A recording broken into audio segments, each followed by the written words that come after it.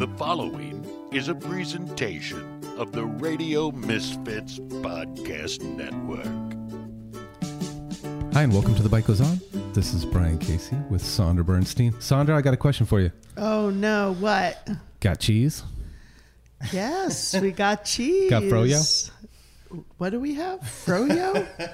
We'll Froyo? have to tell her about that. He's done his research.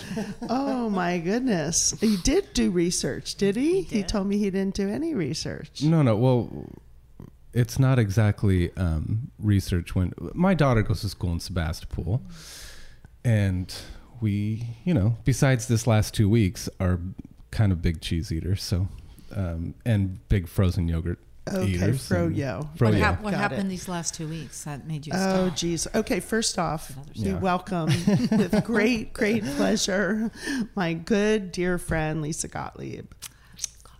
Got rich. My good friend, my best friend, Yeah. Lisa. Very best friend. We're so My tight, very and her best last friend. name is. Well, but I got it Got right in the cheese? book. Yeah, that's the important part. From Bohemian Creamery. Yeah, And I know. a cheese very near and dear to our hearts, my heart, and we're going to talk all things cheese. So go ahead, Sebastopol. Well, I'll let you take it from there. There's Well, first, thank you for inviting me. It's Yeah. really fun to be here, and it's especially kind of monumental for me because I have been. You're the last one standing. When I first started my business 12 years ago, you were one of my very first customers, and the only 2 or 3 people who preceded you are no longer. So you are it. Oh no! And wow. I am, and so here I Well, sit. I'm honored. with the stalwart of Big Bohemian cheese. Creamery, the big cheese. Here I sit with the big cheese. Yeah. Girl Oh, Fig my is all about. God. I mean, they're into cheese. Yeah. So we have a little storefront, which is I think you were referring to, on the side of the road. The sign that says "Got Froyo, Got Fondue, Got It cheeses." does. And every Oh. Friday, Saturday, and Sunday, we are open to the public, and we're from 10 to 6. And we are trying to feature all delicious things made from dairy, not just cheese, but of course also But all my everything that cheeses. you make. Everything I make. And then I go ahead and I take whey and I make really good goat soap out of it, which I had a couple bars for you in the truck. And then I make every week I make a different soft serve frozen goat yogurt flavor. Last week was Wow. cajeta. What was it? Cajeta. So What's cajeta? cajeta is Peruvian caramelized goat's milk. Oh, So if you take like dulce- Cajeta. I didn't know how to Cajeta. Yeah, I didn't know how to say that. Cajeta. How do you say it? Say it again. Cajeta. Cajeta. So Cajeta. it's like dulce de leche, but it's made from goat's milk, Okay, and it's got very, it's got a really distinct, Hi, Remy. wonderful flavor. I prefer it to Well, cow's milk, and now we started we started to introduce people to the fact that you can eat cheese for breakfast. It's beyond a fact; it's a truism, and one of the most wonderful things is to eat cheese for breakfast, like they do in Europe. So we started now panini and making all these really different, wonderful coffees that have some kind of dairy delight in them. So we're kind of distinguishing ourselves from everybody else who pulls an espresso around the hood. Wow, I love it. Yeah. That is really cool. And how is that going? Are lots of people Well, we've coming? just started it maybe 3 weeks ago, and first there was the problem of putting of signage, because I had a big, beautiful sign there that said Bohemian breakfast, and then people were upset because I wasn't serving bacon and eggs and waffles.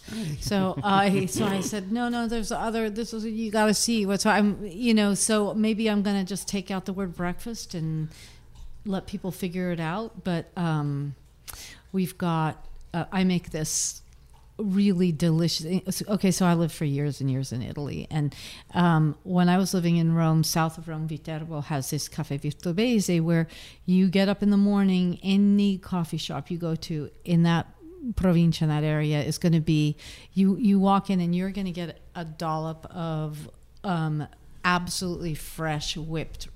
It's like a ricotta, and and they just dollop it onto your coffee, and it is unbelievably good. So what I do is I make water buffalo whipped fresh ricotta, and I add a little of my cajeta in there, the caramelized goat milk, and you dollop it into the coffee, and that is just. And you don't know what it's hit you. Cappuccino, like an espresso machine, anything. but you have espresso machine. Yeah, wow. Now, so yeah, we're nascent at this, and we're just sort of feeling it out as we go along. Most people just know us as a cheese shop. Yeah, we'll see how it goes. I love it. You're just branching out. You got to, not completely reinventing, but adding to what you're doing. Yeah. Yeah, adds more work to you, though, doesn't it? Yeah, it does. I mean, and plus my little space is like everybody walks into a closet and gets coffee and this and that and the other, so it can be a little cramped on a hot summer day. But is it the same space that we were in, or did you move? You moved. No, I've been there for 12 years, so I'm out on Occidental Road. I think that's where you came to visit me. Yeah. Okay. But I turned my office into a storefront. Okay. It would be like. And then you still have your my make room. My make room is behind it, and the vat and everything. Yeah. Cool. Very cool. Wait, let's go. Let's step back. Yeah. 12 years. 12 years. Yeah. How did you, only 12? Wait, should we go back further? Let's go back further. Yeah. Why cheese? I don't know if I can't remember that. Well, why cheese? I mean, I backed into this. I kind of.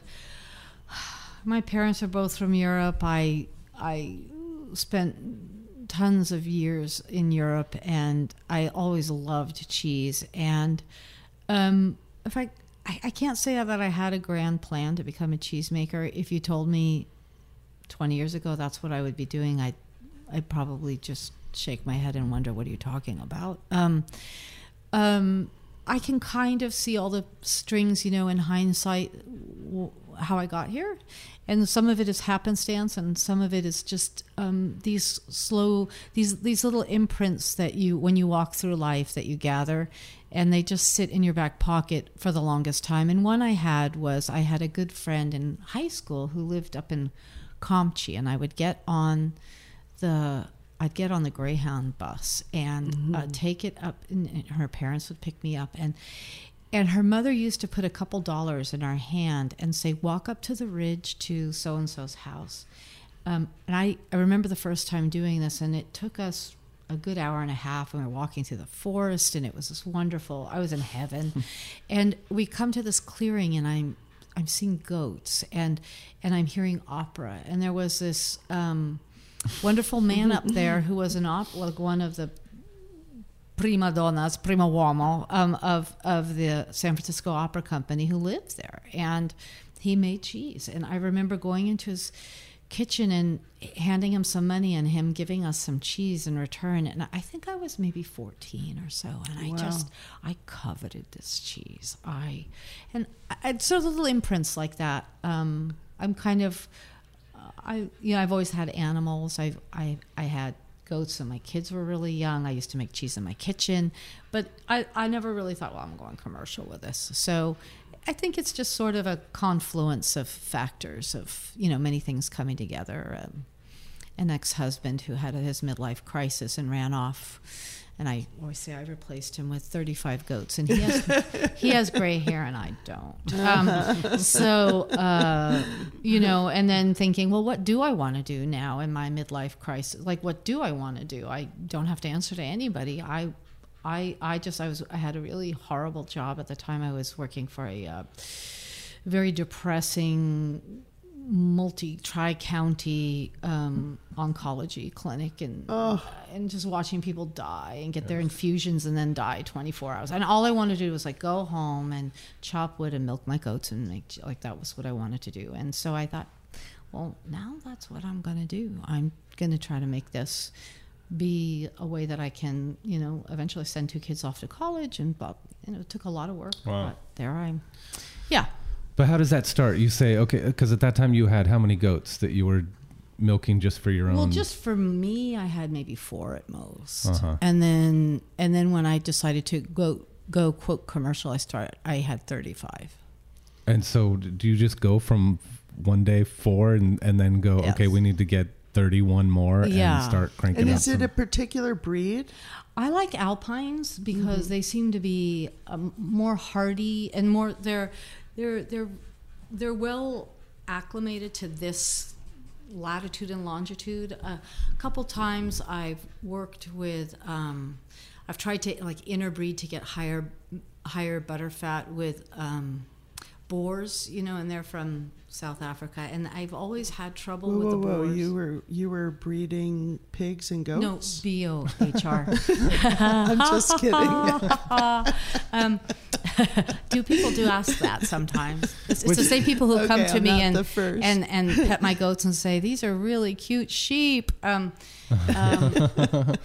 But do you do with all found their wool? you found one that a particular type of goat that had a higher fat content Well, I in wanted their to get higher fat content, so Right. I did work with, with mixing breeds. But I have a lot better luck with the straight alpines, or Nubians are fine. I love Nubians.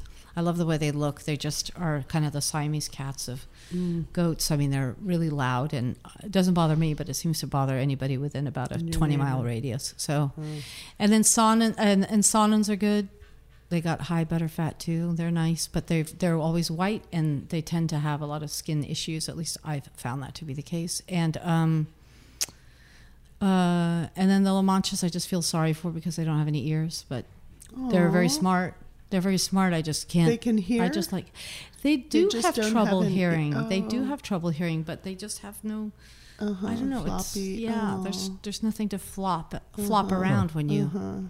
But this isn't in your backyard. When you had 2, how much land did you have? When I had 4, it was, yeah. And then I leased a small dairy in Bodega, and moved my goats out there, and they had a milking parlor, and I milked, and I made cheese out there, but it's like a 50-gallon vat. And I was there for about a year, and then grew it enough that, I had to scale up. And So then there's dairies like that are kind of like custom crush pad facilities or something? There's one that I know of in Bodega. And so people can just bring their animals and get them. Well, with a good contract, yeah, you Right. can. Interesting. Yeah. I've got now a guy out there with a bunch of goats he's milking for me. But we're not using the facility to make cheese because it's too small. So. And when you're milking goats, is this like I know the dairy cows, they have the little things they hook up to their udders, or are you doing this by hand? Cups? No, it's a machine. Okay. Yeah. I'm thinking that's a lot of Yeah. work. But when you just had the 4 goats and you were doing it yourself? Oh, with hand. Yeah. Then you were just doing it by hand. Yeah, your hands hurt. Is there a after special technique? I like to say that you don't pull, like with cows, you pull, and men maybe, or heterosexual men may be better at this than me.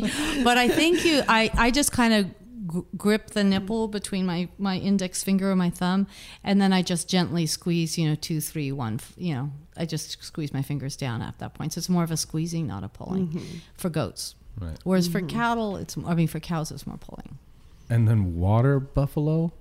Yeah, no, they're not mine. But so Double 8 Dairy, Andrew's lot, he's really wonderful. He's over in Valley Ford, so it's about a 15-minute drive for me. And those animals are really quite amazing. When I first went out there, I just sort of thought, well, they're big cows, and they're really not. They look you in the eye. First, they know right away if they've seen you before and if they know you. Wow. And they turn their head and they have this piercing stare, like that people talk about when they come face to face with a whale or something. It penetrates you. It's like they're just undressing your soul, and it's it makes you hedge a little bit. You don't have the upper hand like you do with cows. And I remember the first time I brought my dog with me, because I bring my dog out to the dairy and, out to the cow dairy, and the cows look at her and run the other way. So she came in with me, and she came into the pasture with me, and I figured, she's perfectly fine. She doesn't bother. She's used to animals. She doesn't chase them or have anything to do with them. She kind of stays right at me. So she was staying at my heels, and they charged her. Wow. So they knew that, she was absolutely, really frightened, not used to that. So they're very different. How big are they? They weigh probably twice what the average heifer weighs. They probably are around over a ton. Wow. Over a ton. They're really big, and they give maybe a third of the amount of milk.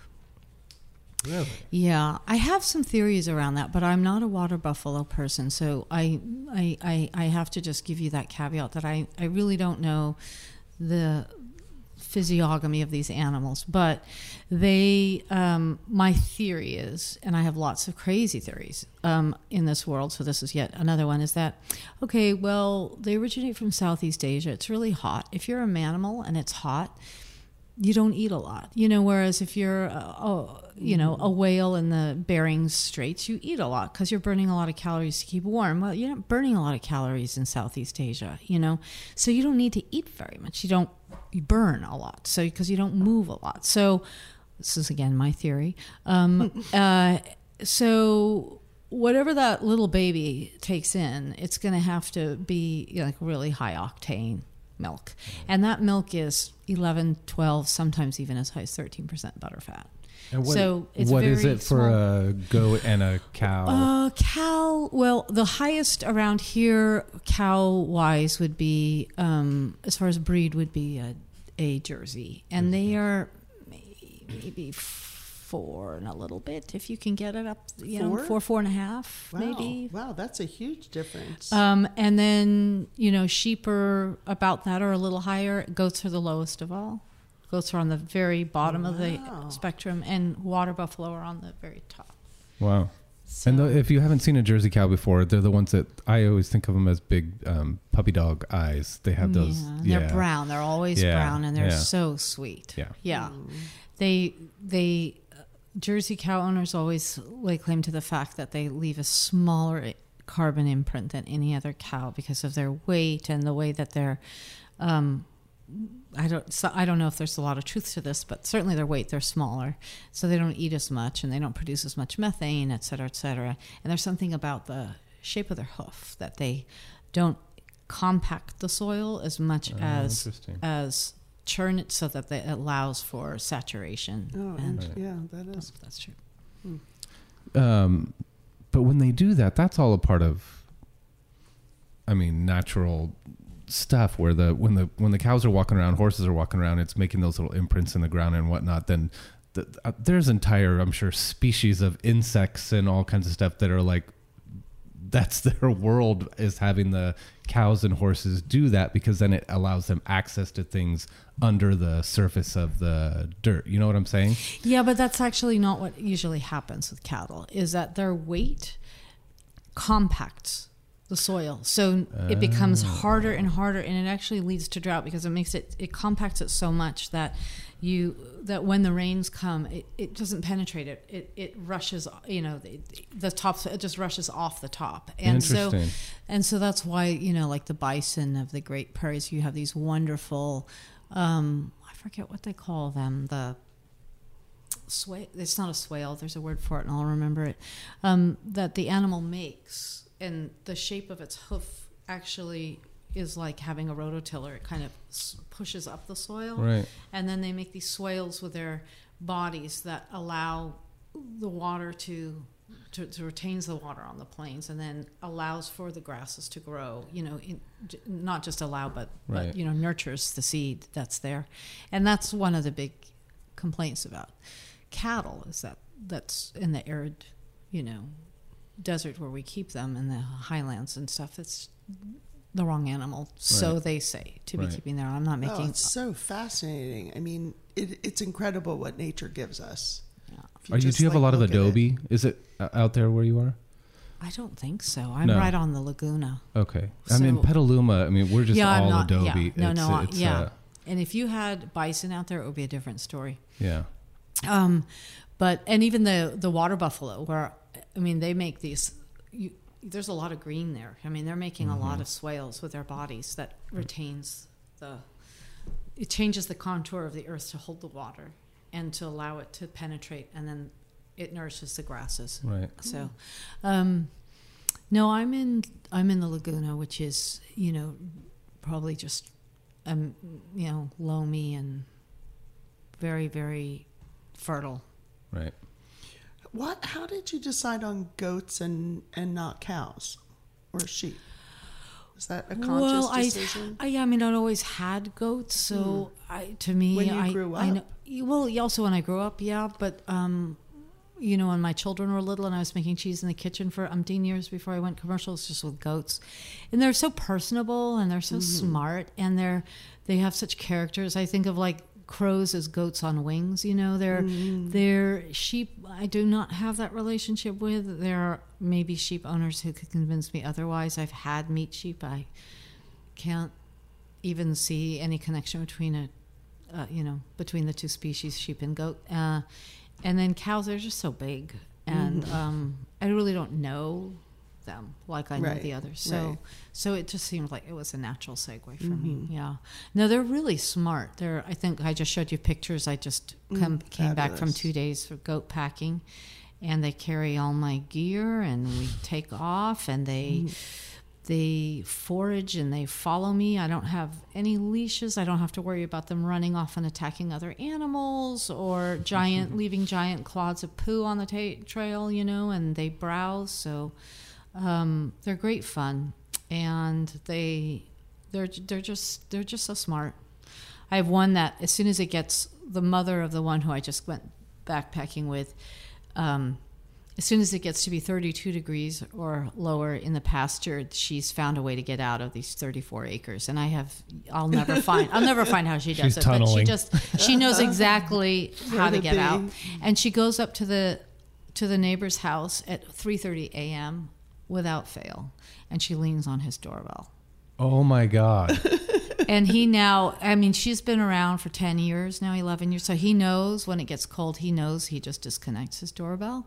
But she's there. Does she want to go in the house? Yeah, I guess so. She just, and it's the only time she does it. That's hilarious. Well, goats have a reputation for being garbage disposals. I don't know if that's true or not, but people say, oh yeah, goats will eat anything. They'll eat like a tin can, they'll eat anything. Yeah. But what are they supposed to be eating? Well, they do nibble on a lot of things, but it's more curiosity. I would say what I love, another thing about why I just really love goats, having had sheep and horses, and I guess that's it for livestock, four-legged ones. I just appreciate this. The best way I can say it is that goats eat in order to live, but they don't live in order to eat. So I could never keep my sheep and goats in the same pasture, because the sheep will just inhale until it's gone. They don't care if it's a ton or half a ton or 3 tons. Yeah. And then there's nothing left. And the goats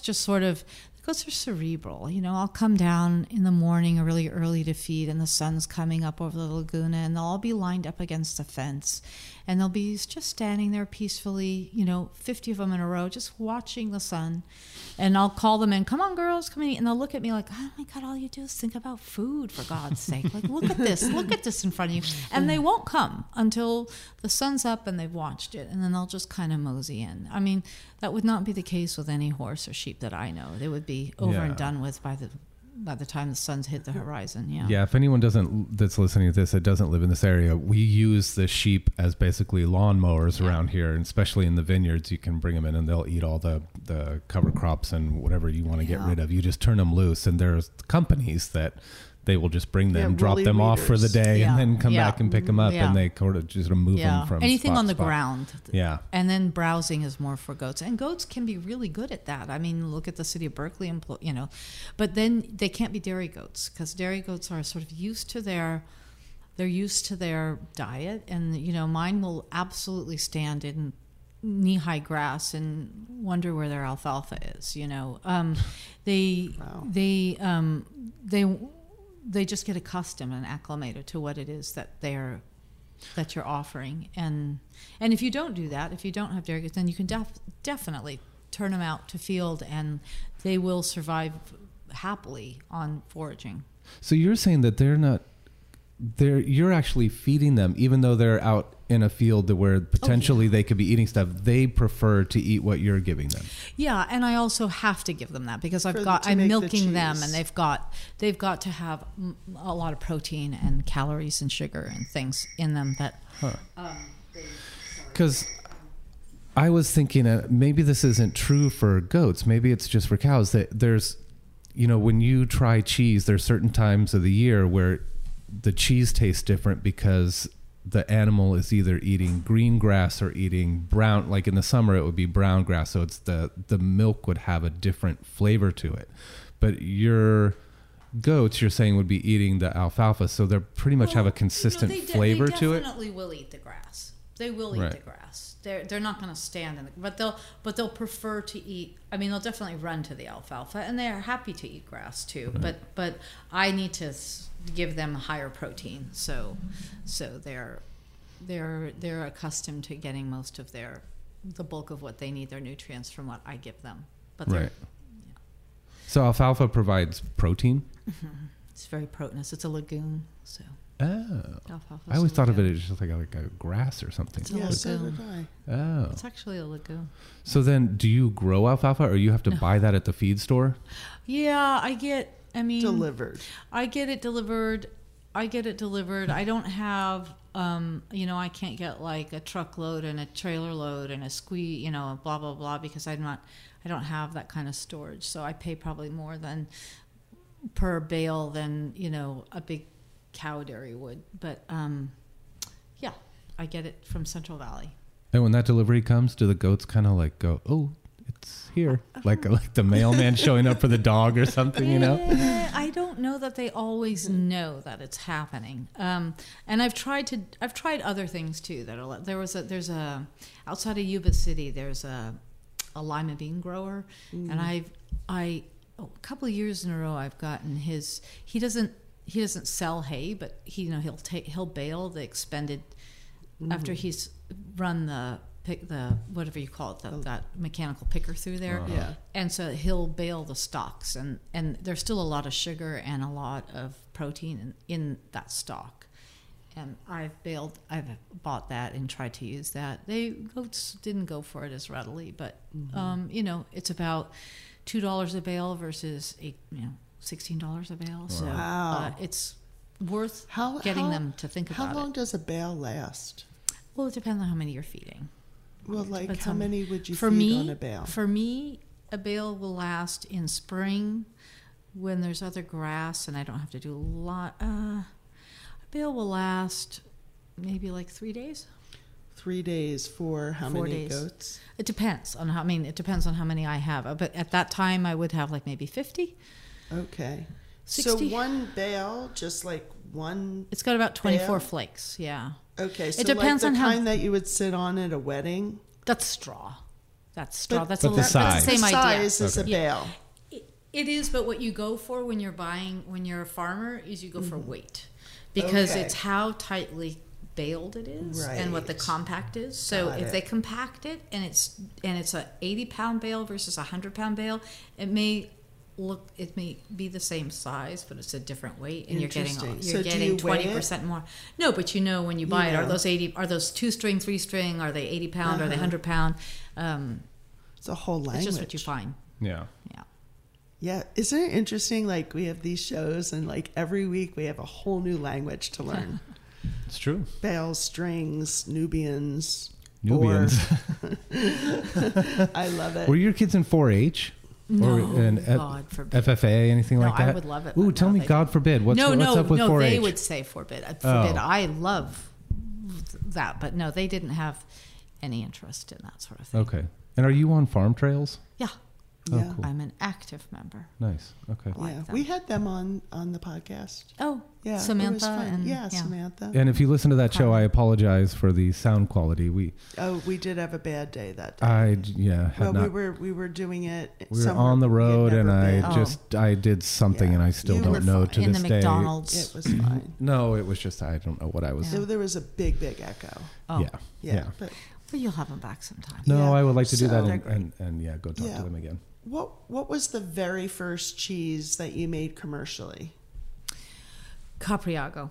Because I had my goats and I liked Asiagos. I had lived in, I'd lived in Piedemonte and in the Veneto, and I was used to all the Asiagos that come up from Alto Adige, but they're all from cow's milk. So I wanted to bring out the qualities of my goat's milk. So I thought, well, I'll make an Asiago, but I'll make it out of my goat's milk. So Capriago, but I'm not following the Asiago recipe anymore because it's better. It's just those cultures are better suited for, a high-fat cow's milk, and that's not what I got. So that was my first deviation, and then from there I remained a deviant. I just deviated all my cheeses. None of them are anything that anybody makes but me. Which is just my way of getting out of people saying that doesn't taste like Gruyere. Exactly. It's so creative. The only cheese that I make that I did not invent is a cheese that I named Twist and Shout. You guys don't get it. I was visiting some cheese making friends of mine in outside of Bologna, and we were hanging out, and we went down into their library, which is really just a dungeon, and I was digging through all these old documents and things, and I found this beautiful old felt folder, and I opened it up, and I was reading this story in this old Latin. It took me 6 hours to sit there and translate it because the recipe for this cheese and the story behind it is 1,176 years old. And it was all written it came out of Sicily, this wonderful Latinate story about the King Norman of the two Sicilies. He was a king of one of the two, and I don't know which, but his wife, the queen, suffered from what they call the vapori. She was weepy and crying and refused to get out of bed. I figured she was just depressed, but they didn't call it that then. They just said the vapori, the vapors. So he sent his wise men out into the world to find her a cure, and they came back, tra molti venti, many winds later, and said, here, the queen has to eat this cheese. And it's a sheep cheese that's pretty easy to find in Sicily, sheep milk. There are probably more sheep than anything else there. And it's a cooked curd cheese, which I can talk to you about when we get there if you want. Mm-hmm. But that's the only way that you can really keep milk is to basically dehydrate it. So you cook it, you cook all the way out of it, and that's how people figured out to, absolutely extend the shelf life of this highly perishable milk, thing called milk. So they cooked the curd very hot, and then those wise men probably went to Africa because in that recipe is saffron and toasted peppercorns, which just makes it so special. And these ingredients weren't at all available in Sicily at the time, so that's a fun one. Yeah, wait, saffron and peppercorns? Toasted, yeah, I toasted peppercorns, and it's it has like a orangish, reddish color to it? It's almost like the color of a pumpkin, because I sell it Sandra, when it's why about don't you 5 have or this 6 months. stuff? I don't. I know that I've personally It's had expensive. Oh, you as have? hell. Oh, that could be. I I to haven't make it. Yeah, I haven't. Yeah. It's expensive because it's sheep milk, which is I'm paying almost $10 a gallon for. You do make sheep's, not goats. You haven't translated it to goat's milk. Mm-mm. I'm keeping that. I do invent all my cheeses, but that one I just think the story is so beautiful, and I want to honor it. Why is it called Twist and Shout? I say, come on, baby, work it on out. Shoot the press. So it all goes back to music. Work it on back. Yeah. Yeah. And I know this is a crazy question, but do you have a favorite? It depends on the day. Today, yes. Yeah. What's and today's interestingly, favorite? yesterday was a different one. Oh. Well, I started to unpack my Romeo, which is not a cheese I usually sell this time of year. I like to age it at least 12 cheese, months. Right? No, it's those holiday cheese. But there was one that was sitting under there, and it was just looking so good. And I just thought, and chefs often ask, "Yeah, is Romeo ready?" I said, "You know what the story? We got to wait till Thanksgiving." and I just pulled it out. I was giving a tour yesterday at the Creamery, and I sometimes like people to taste stuff that I don't have available. Just it makes them feel special, and they are special. So I gave them. I cut into this Romeo. So I don't know what this is going to be like. You know, I'm a couple months off, but we don't know. And we sliced into it, and it was just like the first fruit of the year. You know, it was so divine. So that's my favorite today. So does that give you cause to maybe release it earlier?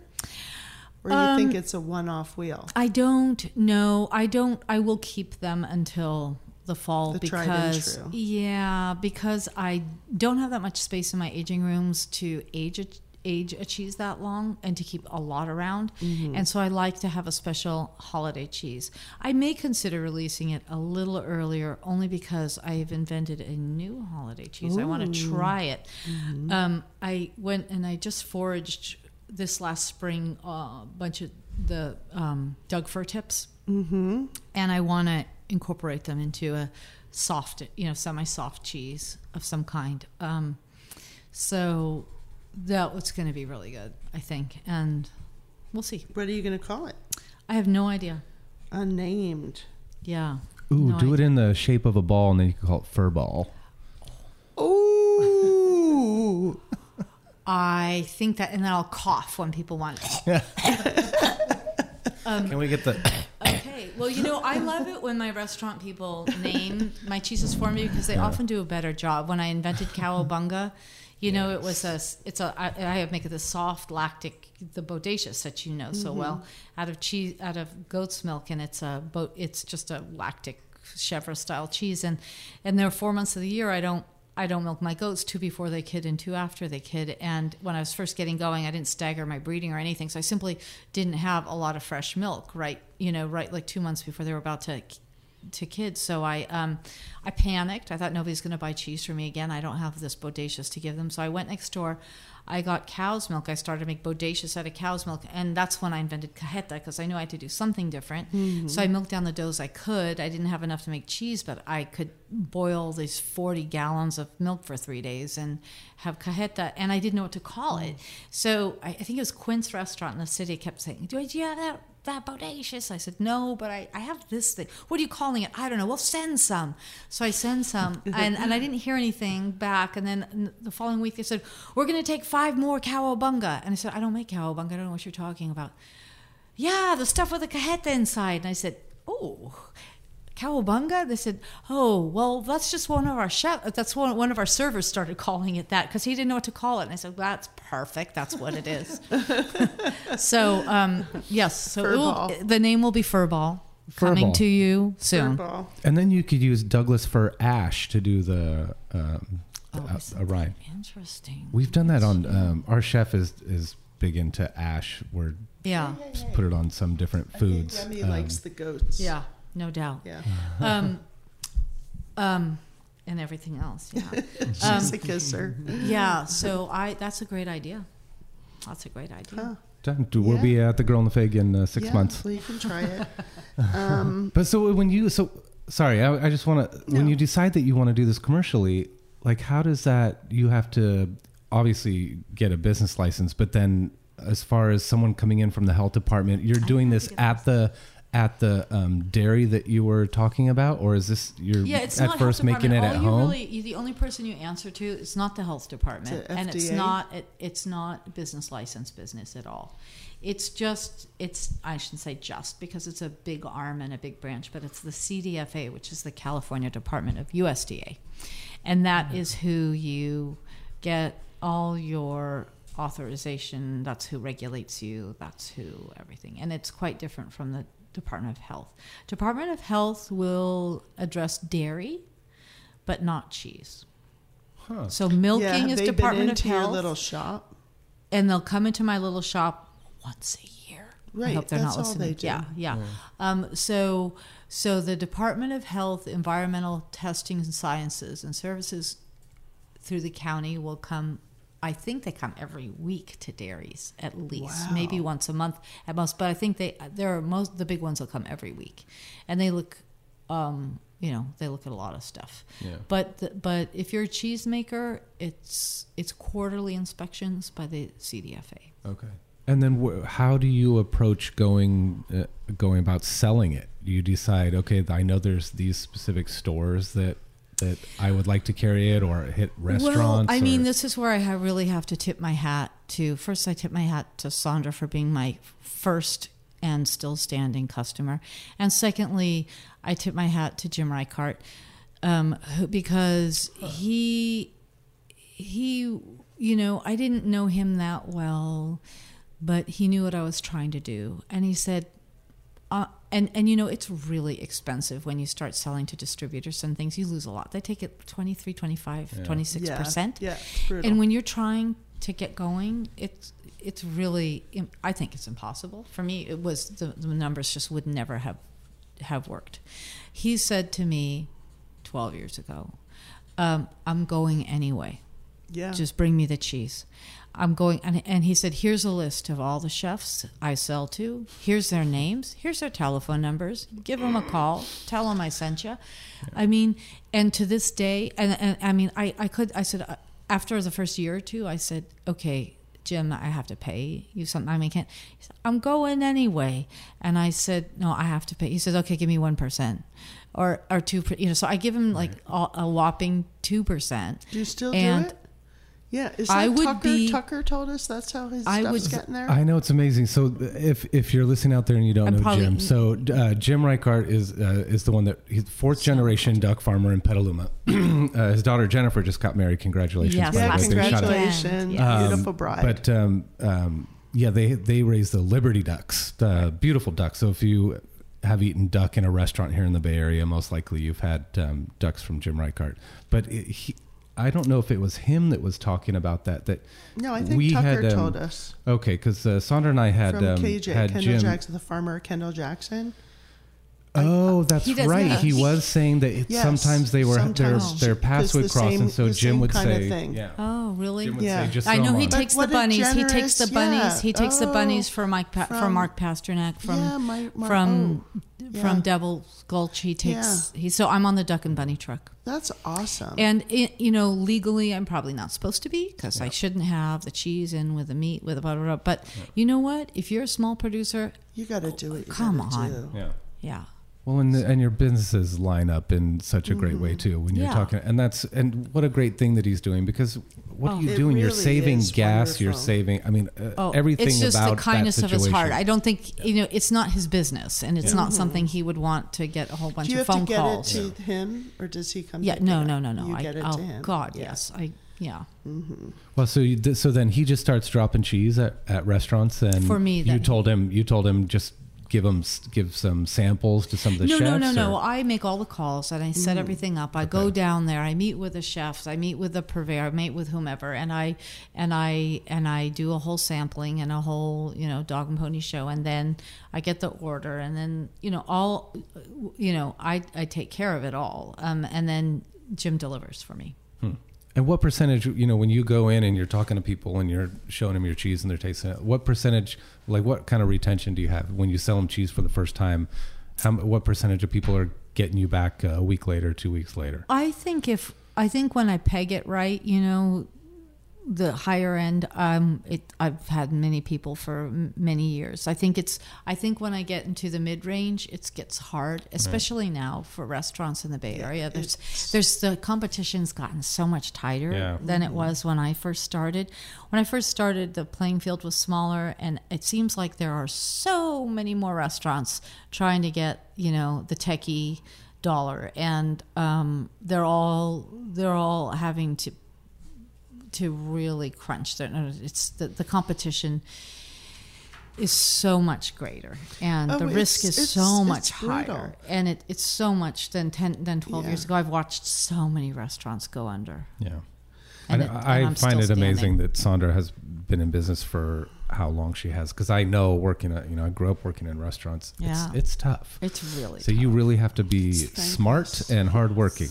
And in the city, I think it's just it's triple fold what you get here. Thank God I've never done that. gone there. Not yet. But, you know, like we have been doing cheese since 1997. That's when we started. From day one, we had a cheese something, a cheese tray, a cheese cart, a cheese, you know, something. And everything has gone up. Absolutely everything. And it's like there are a ton of cheeses that I would love to carry, but they're out of our range. We just cannot possibly get the return between the wastage, between, the rotation, between other people's hands touching stuff and not having that ownership and the middlemen. Right. And it's really crazy. And so you go, do you have really good quality and you serve less so that you can still have that variety? But people will say, oh my God, I can't believe you just charged blah, blah, blah. And I got like this tiny sliver of cheese. Yeah. Well, we weigh, for the most part, our portions. It's either 1.5 or 2 ounces per cheese and usually 3 cheeses. But yeah, to a consumer, that's at home that buys some cheese, takes the cheese out, they don't realize they've eaten the whole wheel, within a couple hours, the perception is so different. Yeah. It's hard, and I totally get that it's hard, as a producer, because those prices are going up. Yeah. And everything. It's particularly hard for me on a moral level and an ethical level, because I was raised, in the People's Republic of Bolinas by these kind of pretty, intellectual socialists. And I studied philosophy. I was a Marxist, and I can't believe that I have to charge $23 a pound for.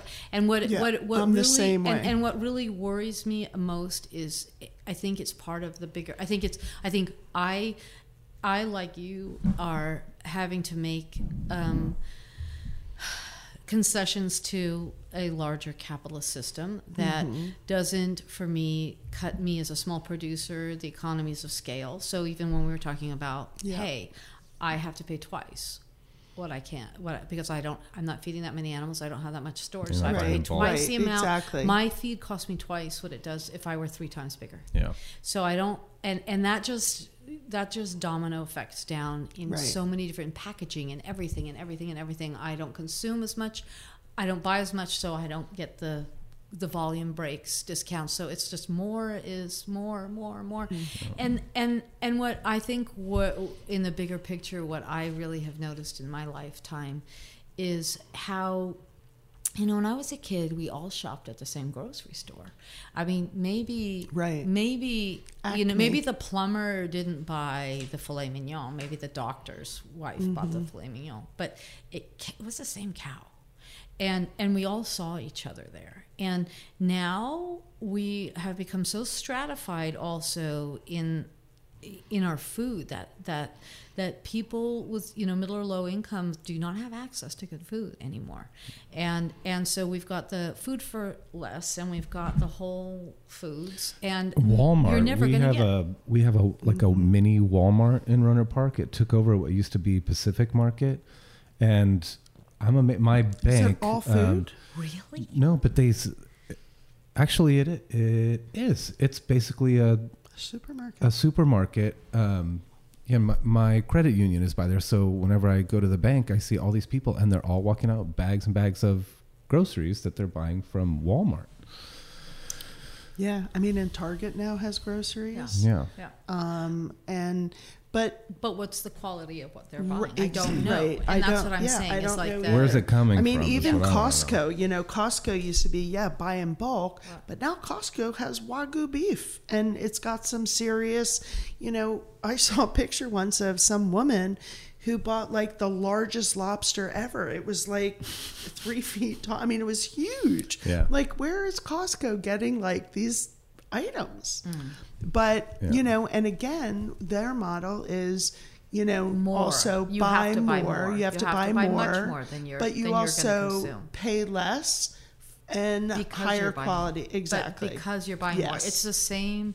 It's the same, Yeah. it's the same. It's the alfalfa phenomena, Right. And it's the same there. Oh, that's that you a have new to buy. a theory, the alfalfa phenomenon. Yeah, I mean, You have a few books in you. Do you know that?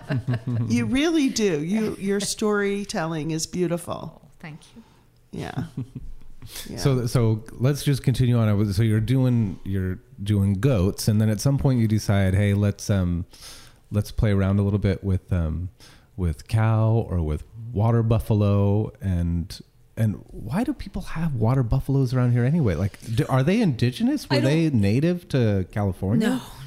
They're Southeast People Asia. love buffalo mozzarella. But so mozzarella is bufala in Italy, and it's only made from water buffalo milk. Uh-huh.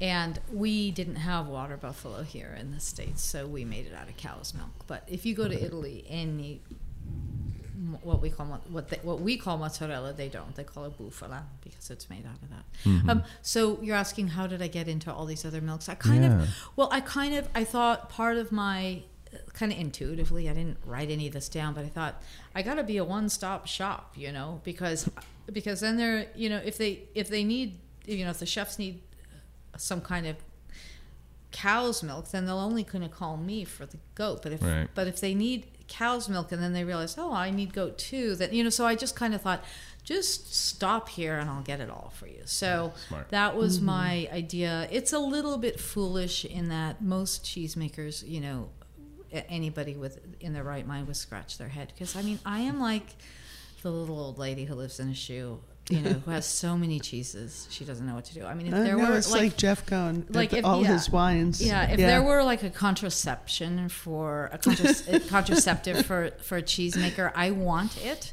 because I make 18 cheeses. Wow. And that's like not around the clock, not around the calendar clock, but I do. Within 12 months there are 18 cheeses, and at any one time there are at least 13. So it's kind of, I'm told that it's kind of foolish, and I just hope I don't get any inspiration, because it's more the inspiration that gets me to do it more than any. It makes no business sense to do it. Well, it's the same. It's the same for me. It's the same. Why I would have a new project. There's something to be said about that creative process of doing that, and then once it's happenstance. Right. It's not quite as exciting, and time can go. You have this great sex, but then you have this baby, and then you go, that you have to deal with. Well, now what? That's what and then I if have, you keep doing, there's a point where you have too many things going, too many air balls in the air, and then you go, oh shoot, I can't manage all this. Yeah. So I think that comes with our age. Yeah, and the wisdom in can you make 18 cheeses really well consistently. And right. Do you only sell to restaurants, or do you have some stores? I sell to some retail stores, not many, but that's why I have my that's why I have my own retail shop. Oliver's. A lot of times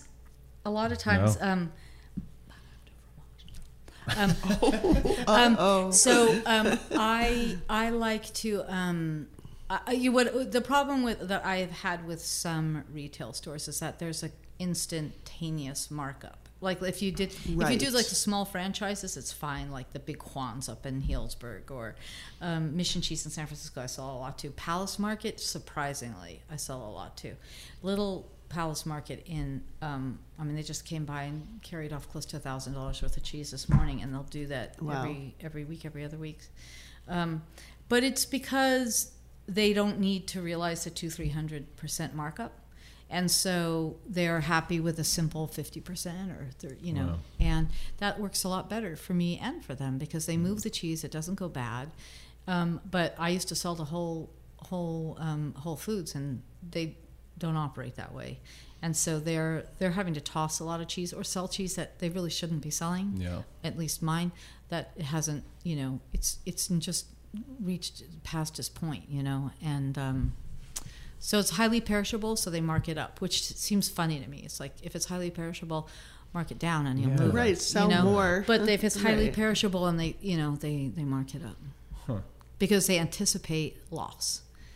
Right. And it's just, I don't quite understand the thinking behind that, but maybe Yeah, I know. Maybe I have to get enlightened. Yeah. I'm not sure. Yeah, or carry fewer cheeses so you don't have. I Right. mean, Yeah. Well, that's the thing also with the restaurant. I mean, for the most part, we'll carry one at a time. And used to be that way for wine too. Like, just we have limited amount of real estate on the menu, you know.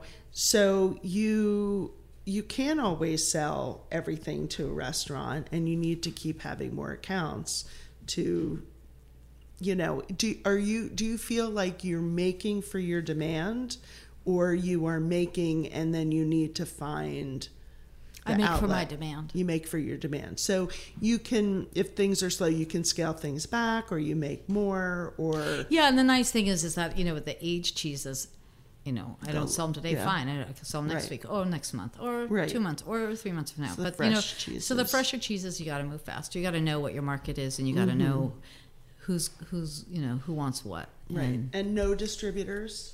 Nope. That's awesome. Wow. Yeah, Good that for you. is really, really cool. Yeah. Do you do a cheese club? No. No cheese of the month club, or not dealing with that? Nope, not dealing with that. Yeah. and are you the one that's personally making all the cheese, or have you trained do some young everything. people to? I have one good helper right now, and I had another good helper before him, and then prior to that, I was just juggling it all, because I think it's really hard, as I know you know, to. I mean, I certainly tried a lot of people, but it's hard. It's hard for people to stick in my particular line, because if you don't. I mean, certainly if you're saying you want to come work at the cheese shop, that's easy. Everybody's been to a store. Everybody knows how that operates.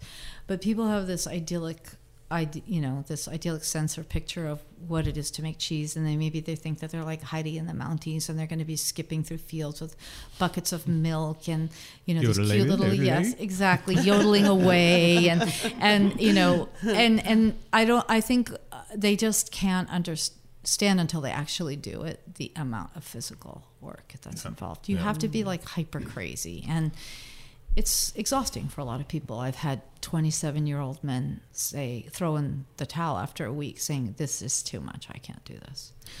Yeah, it seems like something a chef would want to learn. Like, it seems like one of those things that you want to learn, but maybe not necessarily do all the time. Right. Like, you want to know how the Yeah. process and Right. how the things get made, and then Yeah. after that, you're like, okay, let's move on. It's a curiosity thing, and Right. that's what happens. It's like, I'm curious, I'll do it for a while. Yeah. And the people who stick are the people who either, you know, are good friends with hard labor and not new to it at all, and so it's what they know.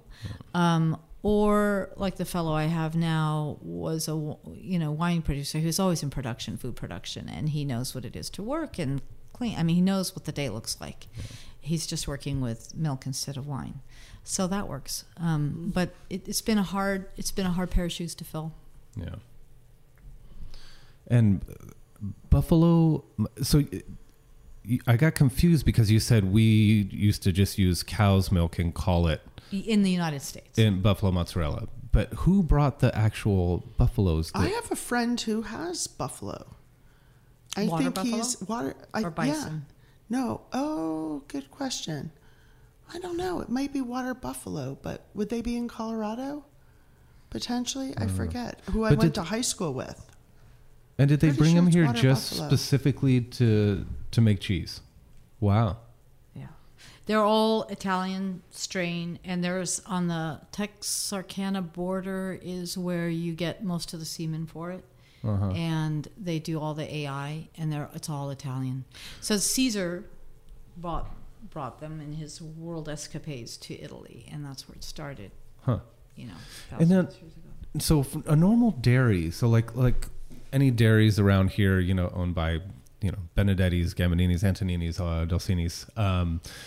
When you have cows and you have the are you letting them have sex? Like, are they they're not. So once they have a kid, They're AI. They're almost all artificially inseminated. so they're artificially inseminated, they have their calves or whatever, and then at that point, that's the last time, and they're just producing milk for 20, 25 years, something like that, impossible. And I don't think that. no, I think I don't know. okay. It could be, but I'd be surprised. But for your goats, are you just letting them run around and breed? Yeah, goats are easier. Yeah, goats don't come into season like cows do. Like cows are like people. Well, you can breed them throughout the year, but goats don't. Goats have their little window of opportunity. Why? And just who they are, just what they are. It probably having to do with foraging. I don't really know. And sheep are the same, and it's about the same window. It's a little shorter a window for sheep than it is goats, and they and you can just. I think a lot of times you don't want to have your bull out there for meat. For meat, they do. It's okay, but for dairy, I think that there's with the udders and everything. There's a lot of damage, and that they're protecting their cow, because there's a lot. They can get injured really easily. So how many females do you have and how many males do you have? I rotate my bucks because I have to keep the bloodline kind of, Wait, mixed. no, what does that mean? Well, I can't have the same buck, mating with his daughter because my genetics will be right. Okay, it won't be good. Okay, so I borrow bucks sometimes. I try to keep. It's the buck line where I try to keep that moving and rotating all the time. And I don't keep my bucks in with my does because if you've ever been around a buck, they have a certain smell, je ne sais quoi, and I actually like that smell, but then I like the smell of skunk and armpits and things like that. But that's a lot of the times you will hear people say, "Oh, I don't like goat's milk cheese.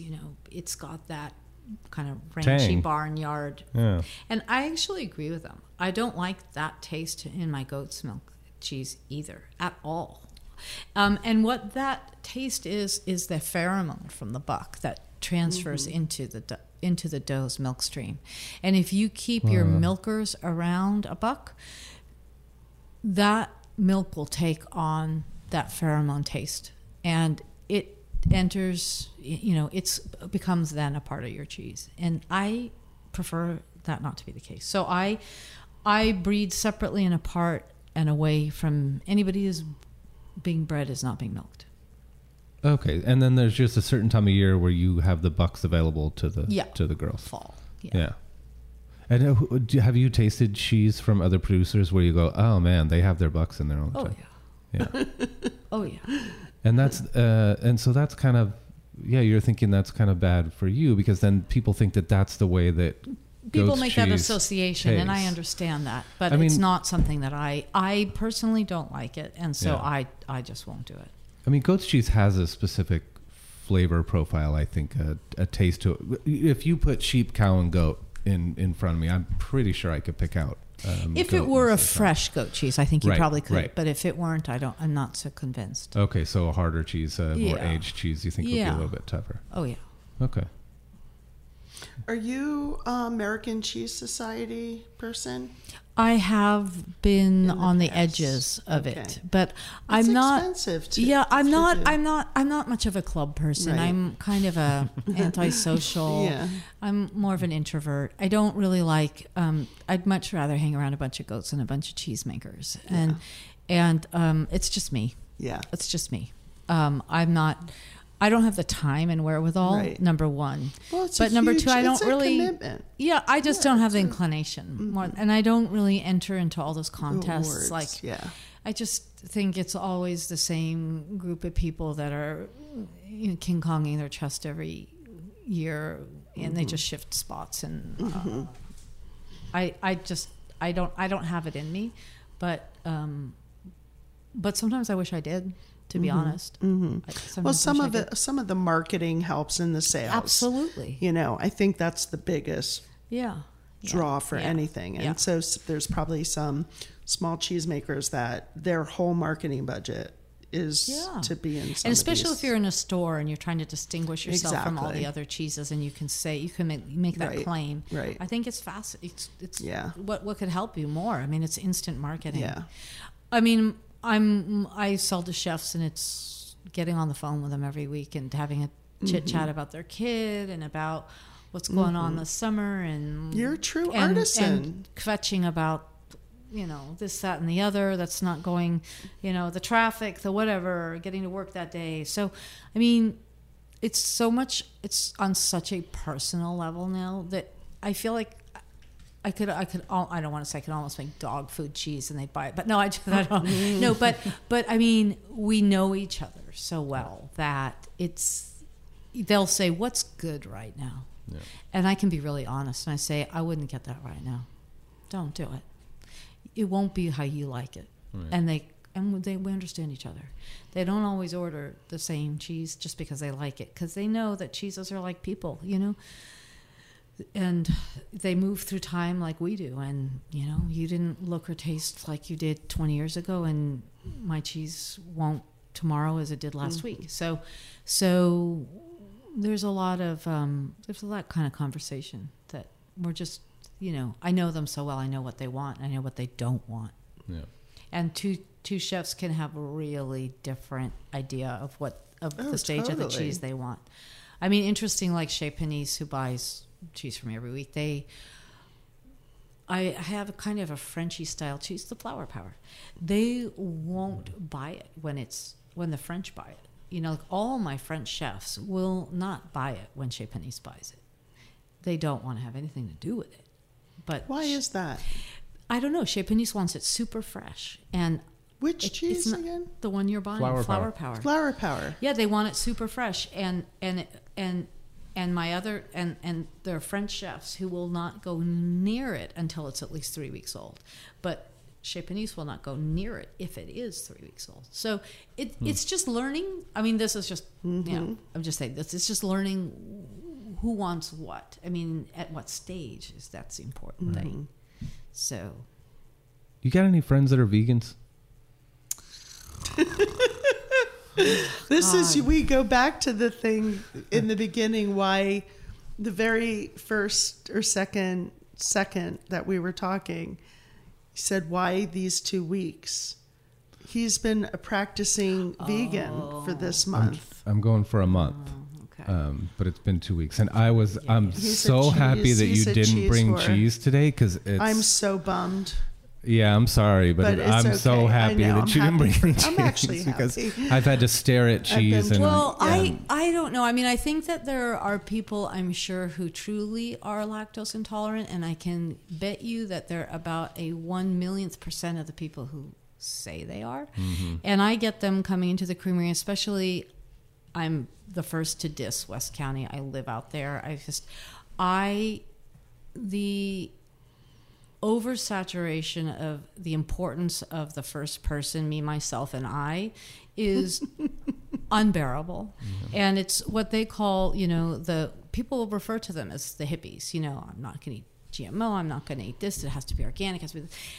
I don't know, the hippies, when I was growing up, they were thinking of social justice. They were thinking outside themselves. In Bolinas, we were always protesting the war, protesting nuclear power. I mean, we weren't trying to have 20-minute conversations with a very busy cheesemaker about our GI tract.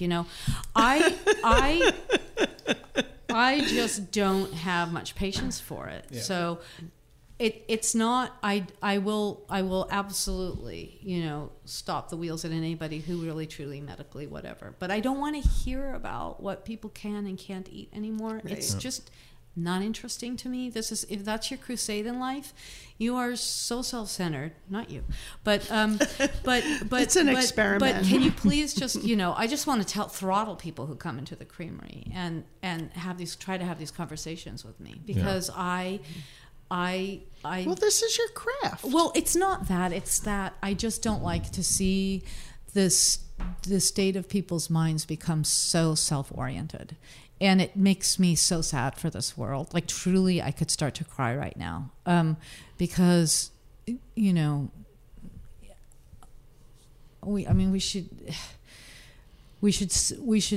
need to think beyond ourselves. And if all you're thinking about is your gluten or your whatever vegan whatever, it's just. And they do all sound like that, by the way. so sound like allergic to cinnamon. I much prefer the people who come into my Creamery and say, into the storefront and they say, "Do you make cheddar cheese?" I will take that over, "Are your cheeses gluten-free?"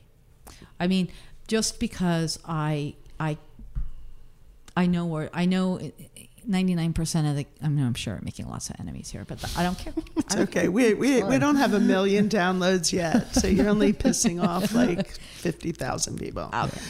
But what are your feelings about nut cheeses? I don't think they should be called cheese, and that's what people are talking about, because cheese is made out of milk, and by definition, and call it something else. Like what should we tell them to call it? We should come up with a name. Nocciola, latte di nocciola. I don't know. You'd find there's plenty of things. Yeah. If we can come up with furball, we can come up with. See, that could be it. You could come up with the name. Yeah. For what nut cheeses, quote unquote, should be called. Right. Something like Kleenex, and then everyone knows, okay, if it's Kleenex, I know what it is. It's not tissue. Even though it's not. Yeah. Right. Yeah. Huh. Yeah, that's what it needs. Seriously. I agree. Well, Kleenex is a brand that got translated, but cheese is not a brand. The definition of cheese is, fermented product that's made from milk. So it just doesn't fit into the definition of what cheese is, which is always an animal. Well, it's definitely coming in, But I'm not opposed to it. I mean, I think it's wonderful. I think that the more creative that people can be, and I'm not opposed to veganism either at all. Believe me, I really want to say that, because I do think that we overconsume, and that the animal, the imprint and our beef and et cetera, and cow on this, it's finite now. So we do have to learn new ways to eat and new proteins, insects, and et cetera. I mean, it will be like that. Absolutely. And I'm not going to fight that. What I'm object to is that it becomes a personal crusade and not a social crusade. And that's my objection. Yeah. Makes sense. Yeah. Well, I am making it my own personal crusade. Well, luckily it's just for a month. We go through, this month we're doing the vegan thing. Sometimes it's a month of no alcohol. Yeah. That's a little crankier. That'll be October. Yeah. That's How great. about coffee? Have you gone without coffee, or you do that? I think I'm going to do this. So I think I was mentioning this to you the other day. I'm going to go a month on only drinking water, and I don't mean I'm not eating food. Liquid. Right. I'm eating food. That's your liquid. But water. The only thing I will drink, Beverage. so no coffee, no tea, no alcohol, will just be water, because I'm filtered water. Well, that's what we have at the house. We have a filter on our thing, and then we have a BPA-free thing that sits in the fridge. So I got to get mine fixed. You get used to it, I think you do. I crossed, when was it? A year and a half ago, I crossed the Atlas Mountains with a mule. Mm-hmm. And, I walked from Morocco to Algeria, and all I had was water. And it took me weeks. And water tasted so good. I didn't want anything but water. It took you weeks to cross the... 3 weeks. Tell us about that trip. Oh, I will. But I really wanted to say that after the initial, oh my God, coffee, no coffee. You realize how your body, I think what your body really wants is water. Yeah. Well, I've done that before in the morning. My wife seems to think it's going to be a huge thing without coffee, but she drinks coffee every morning. She's, oh my God, you're going to get headaches. I've gone days where I don't have coffee, and sometimes I wake up and I'll slam. We drink everything out of mason jars, so I'll hold a cold glass of water and just slam and take my my iron or thyroid medicine or whatever, and I think it has the same effect that drinking the coffee does. Like it's your body, it's hydration. It's hydration. And it sort of wakes you up too, and you're like, oh, cool, right. I'm ready to go. I'm imbibing something once again on this new day of my life. Yeah, I don't ever remember thinking, oh, I have a headache right now. Oh, it's because I didn't have coffee today. I don't feel like I've ever been that person. Yeah. But yeah, what the hell are you doing hiking for 3? You do what? If I don't have coffee for 3 days, I generally get a headache. But it does not. Most people do. Yeah. But it's not the first day. It's like after. No, it's not usually the first day. It's definitely the second or third day. Oh. Yeah. Oh. I don't get it the first day, or if I do, I'm not noticing it. Yeah. Huh.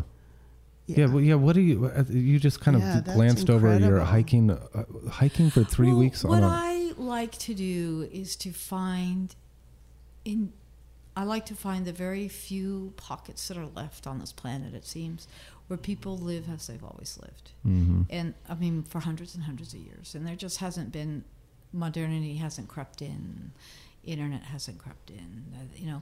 And so I liked walking through the Atlas Mountains because most of these villages are not accessible by car. Yeah, where exactly is that? Where is the Atlas Mountains? I started in Marrakesh, and I took a bus up to this Imlil, and then I hired this Berber. They're all Berbers out there, and I got his, and he had a mule, and we just started walking. And we would come to little villages, and what I like so much about it is by just yourself. What I like is I like meeting people who I can have something like you wouldn't think like a white educated Jewish girl could get down and dirty and have a really good time discussing goats and sheep with a Berber guy, you know, an old Berber man. And we sit and we trade how we trim the hooves, we trade milking techniques, we trade, you know, all kinds of stories about our animals. And so I feel like, wow, this is my connection to these people, are the animals. Yeah. And I like to see how they care for them, and they had lots of questions for me, and I showed them pictures, and I had lots of questions for them. So that I like that, because I feel like I have this, I understand at least a part of their lives, because at least a small part of their lives looks very much like a small part of my life. Yeah. No shower in how many days? No, I'm not ready to go there She yet. said she loves the smell of underarm and feet. I mean, Yeah, she's not concerned about not showering. Yeah, why do you think I'm sitting on the far end of the table here? Just to spare you. I've been sitting because I can, yeah. You can smell it from there. No, I can't smell a thing. Yeah, where's your next trip? Where do you want to go? What's your... I'm going to hike through the Annapurnas. Where's that? East of Tibet. The East Wow, Mountains, little villages. How do you make this happen? Well, it takes quite a bit of preparation because of the cheese and that. But Yeah. what I usually do is like leave in January, because January is a good, not for that area because it's going to be full of snow. But I try to go. You know, the restaurant world dies, as you know, Right, after the holidays. right. So Yeah, usually there's everyone does not- renovations in January. Yeah. Cleaning. So if I do a deep clean, I fix what needs to be fixed, and then sometimes I close up shop and I just go away. So I try to pick, you know, ideally it would be somewhere in the southern hemisphere, you know, during that time. But sometimes I've got too much to do, too much to fit. I can't go. Right. Like I can't go in the middle of winter. You know, I had so much I had to deal with. Right. Last winter I did. But it though. charges you up, right? It Or does it make you tired? It absolutely charges me up, but it doesn't make me, you know, excited to come back necessarily. It Right. makes me want to just keep me and like keep going. hiking. Yeah, I just Yeah. want to keep walking. Yeah. Yeah. I never felt like, You okay, don't, I'm done you with feel this. fear? Afraid of? No. Yeah. I Wow. don't. You're hardcore. You are. Well, don't watch TV and your fear level will go down. I know. think when you're... I'm scared to go to You know? Oakland to pick up a puppy. I know. When you end up traveling I around, you know. end up I meeting mean, people, I you're live like, in Burma I- Superstar, go there. Oh, so good. Really? Oh, I love that restaurant actually. But go to the one in Oakland. It's Oh, so okay. Oh, I love that. That was that the first tea one. salad. So good. Isn't that good? Yeah, amazing. I haven't been to Oakland in a while for Get food. the dog, go. Yeah. Well, you know, no, it's interesting because if I don't have a huge problem like traveling alone. London, you know, a few days alone in France, no, I don't get nervous. I don't like tense my body like if I'm walking somewhere. I don't feel like I have to like hide my money or anything. But sometimes in the US, I don't feel as good. I do. I'm really have to be on guard. Yeah. Yeah. No, I agree. Yeah. I used to go to Cuba. I used to sneak into Cuba a lot because I was a big Love salsa Cuba. dancer, and I'd sneak in. You were a salsa dancer? Yeah, I Oh was my like completely gosh. crazy. So I'd sneak in there couple times a year, and I would go and Through I would Miami or Mexico? I'd go through Mexico. You can't. There were no flights from Miami, so I'd go through Cancun. Right. Anyway, I remember dancing till all hours and coming out in Havana and saying, I'm saying, I remember looking at my friends like, "Are you sure I can walk back home?" It's like 3 a.m, 4 a.m. They're like, "Why couldn't you?" They didn't understand even why I was. It was a question. Yeah. Like, why can't you? Yeah. I felt totally safe everywhere in Cuba. Yeah. Thought it was just incredible. Yeah. Sad you can't go now for a bit. Well, you can. You can. You got to find the way. Yeah. You just go the old way. Yeah. The old way. Yeah. I seriously think you should start recording some of your stories. I think there's a lot of... I just did. No, I know, What but I was think this? to get it in a book, I think you have a lot of cool stories to tell. Oh, thank you. I About feel your like I gotta wait till I'm an travels old woman, and I mean I am an old woman, but then an even older woman to do that. Where you when I'm have a kinda little bit still. extra time. Yeah. What are your kids doing? Sam, at this very moment, he just graduated last week from UC San Diego, and he's trekking. Mazel tov. Thank you. And he's walking off. He's hiking through the Colorado mountains somewhere with a friend of his. I don't quite know where. Wow. And Off the grid? oh yeah, completely. Yeah. And he'll go on to do amazing things. And my daughter is just got a great job. Community. She's the opposite of me. She's a total extrovert. She can't understand why it is I don't, stop and say, "Hi, have a nice day." She's one of those people, and I just like she thinks I'm just an old curmudgeon, and I embarrass her nonstop. And she's a community outreach director, developer of development for the American Cancer Society. So fabulous! That. Yeah, she's a definite do-gooder, Wow. Yeah. and we need people like her. She definitely Yeah. if she isn't happy unless she feels like she's doing good in this world. And I figure I must have raised her right. That's good. And then she's not a curmudgeon like her mom, so she can actually do the good that needs to be done. I'd start doing it, and I say, "Oh, but there are too many people involved with this." Yeah. I'll be a do-gooder for goats. Well, that's necessary. Yeah. It's needed. Anyway. Yeah, so would you see yourself at any time passing on the torch to someone else, and maybe just you Make me an offer. collecting checks instead of Make working? me an offer. No, I don't want to Okay. collect checks. I want to collect one final check, which is, buy For the biz. Creamery. Yeah. Yeah. I had a sheep farmer family who wanted to buy it for a while, and that was going to be exciting because I'd been buying milk from them for a long time, and they were Central Valley, and we had a lot of back and forth, but they would have had to come up with some money, and I mean I had it evaluated and everything, and I think it's a fair number, and it's just that they had it would be hard for them to find a loan. And it was right around the time where they probably could have gotten a VAPG grant or a FSA grant through the Department of Ag. I've had both of those, and they're fantastic. But there was the budget freeze and cuts and all that stuff. So this isn't the nicest administration to try to get help from in that way. I mean, it's not the nicest administration in all ways that I can think of, but also including agriculture. So, a lot of ag people are not behind Trump at all, which is interesting because they're usually the, pretty conservative group. Right. Well, maybe not around here, but if you look at the Farm Bureau and you see what they have been up to and what they put their money behind, if you're, a West Countyan, Bolenian, sort of, you're not gonna. I can't give my membership dues to it, right.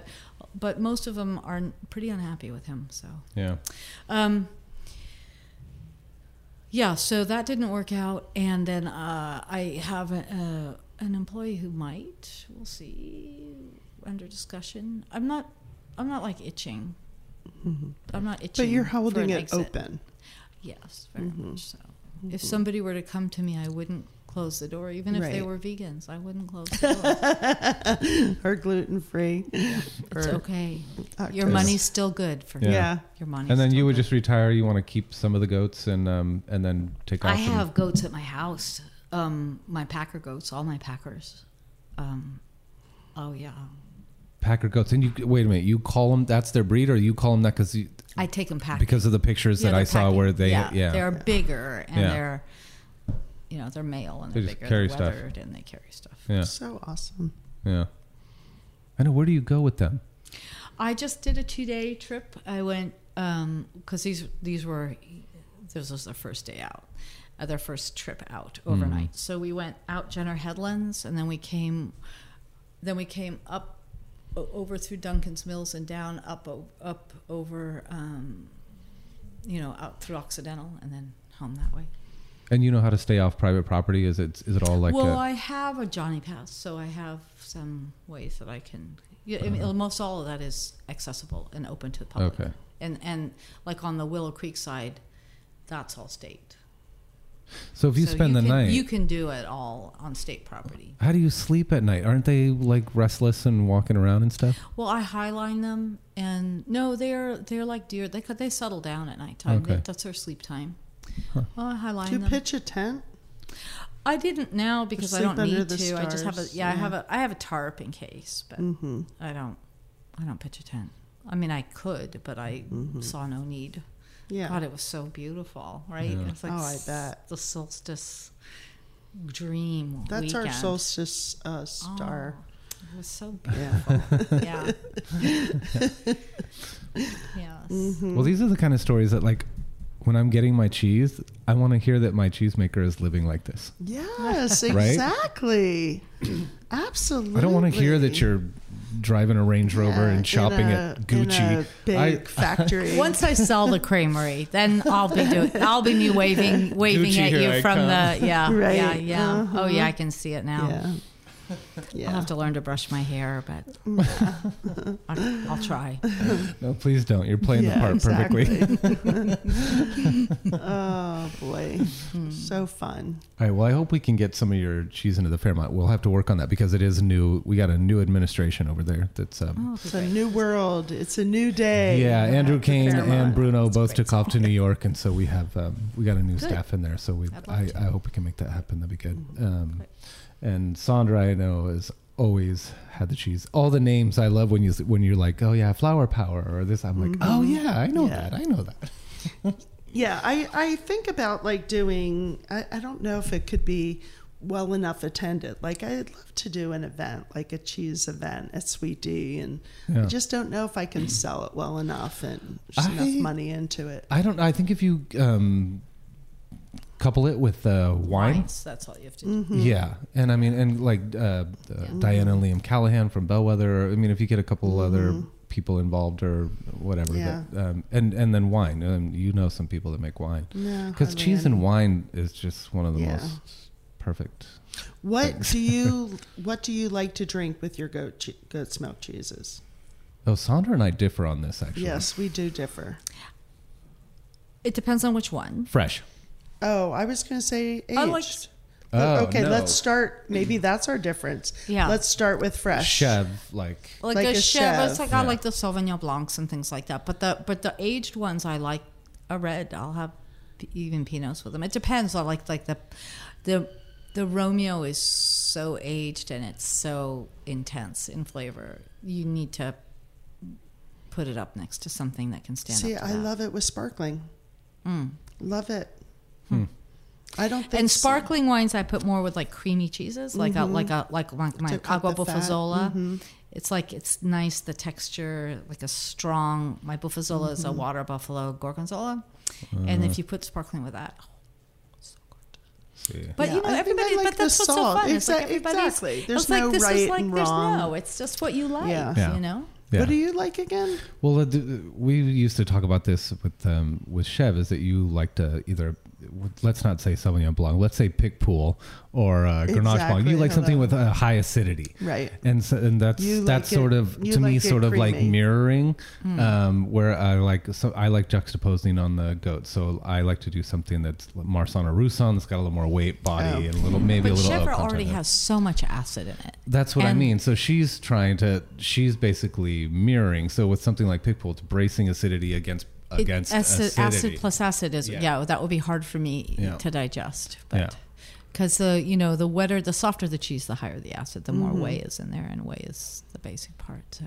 I don't know, it's probably not conscious. It's probably just like whatever you like. I like something. If you like it, that's what it is. I could probably like it with Marsanne and Viognier too.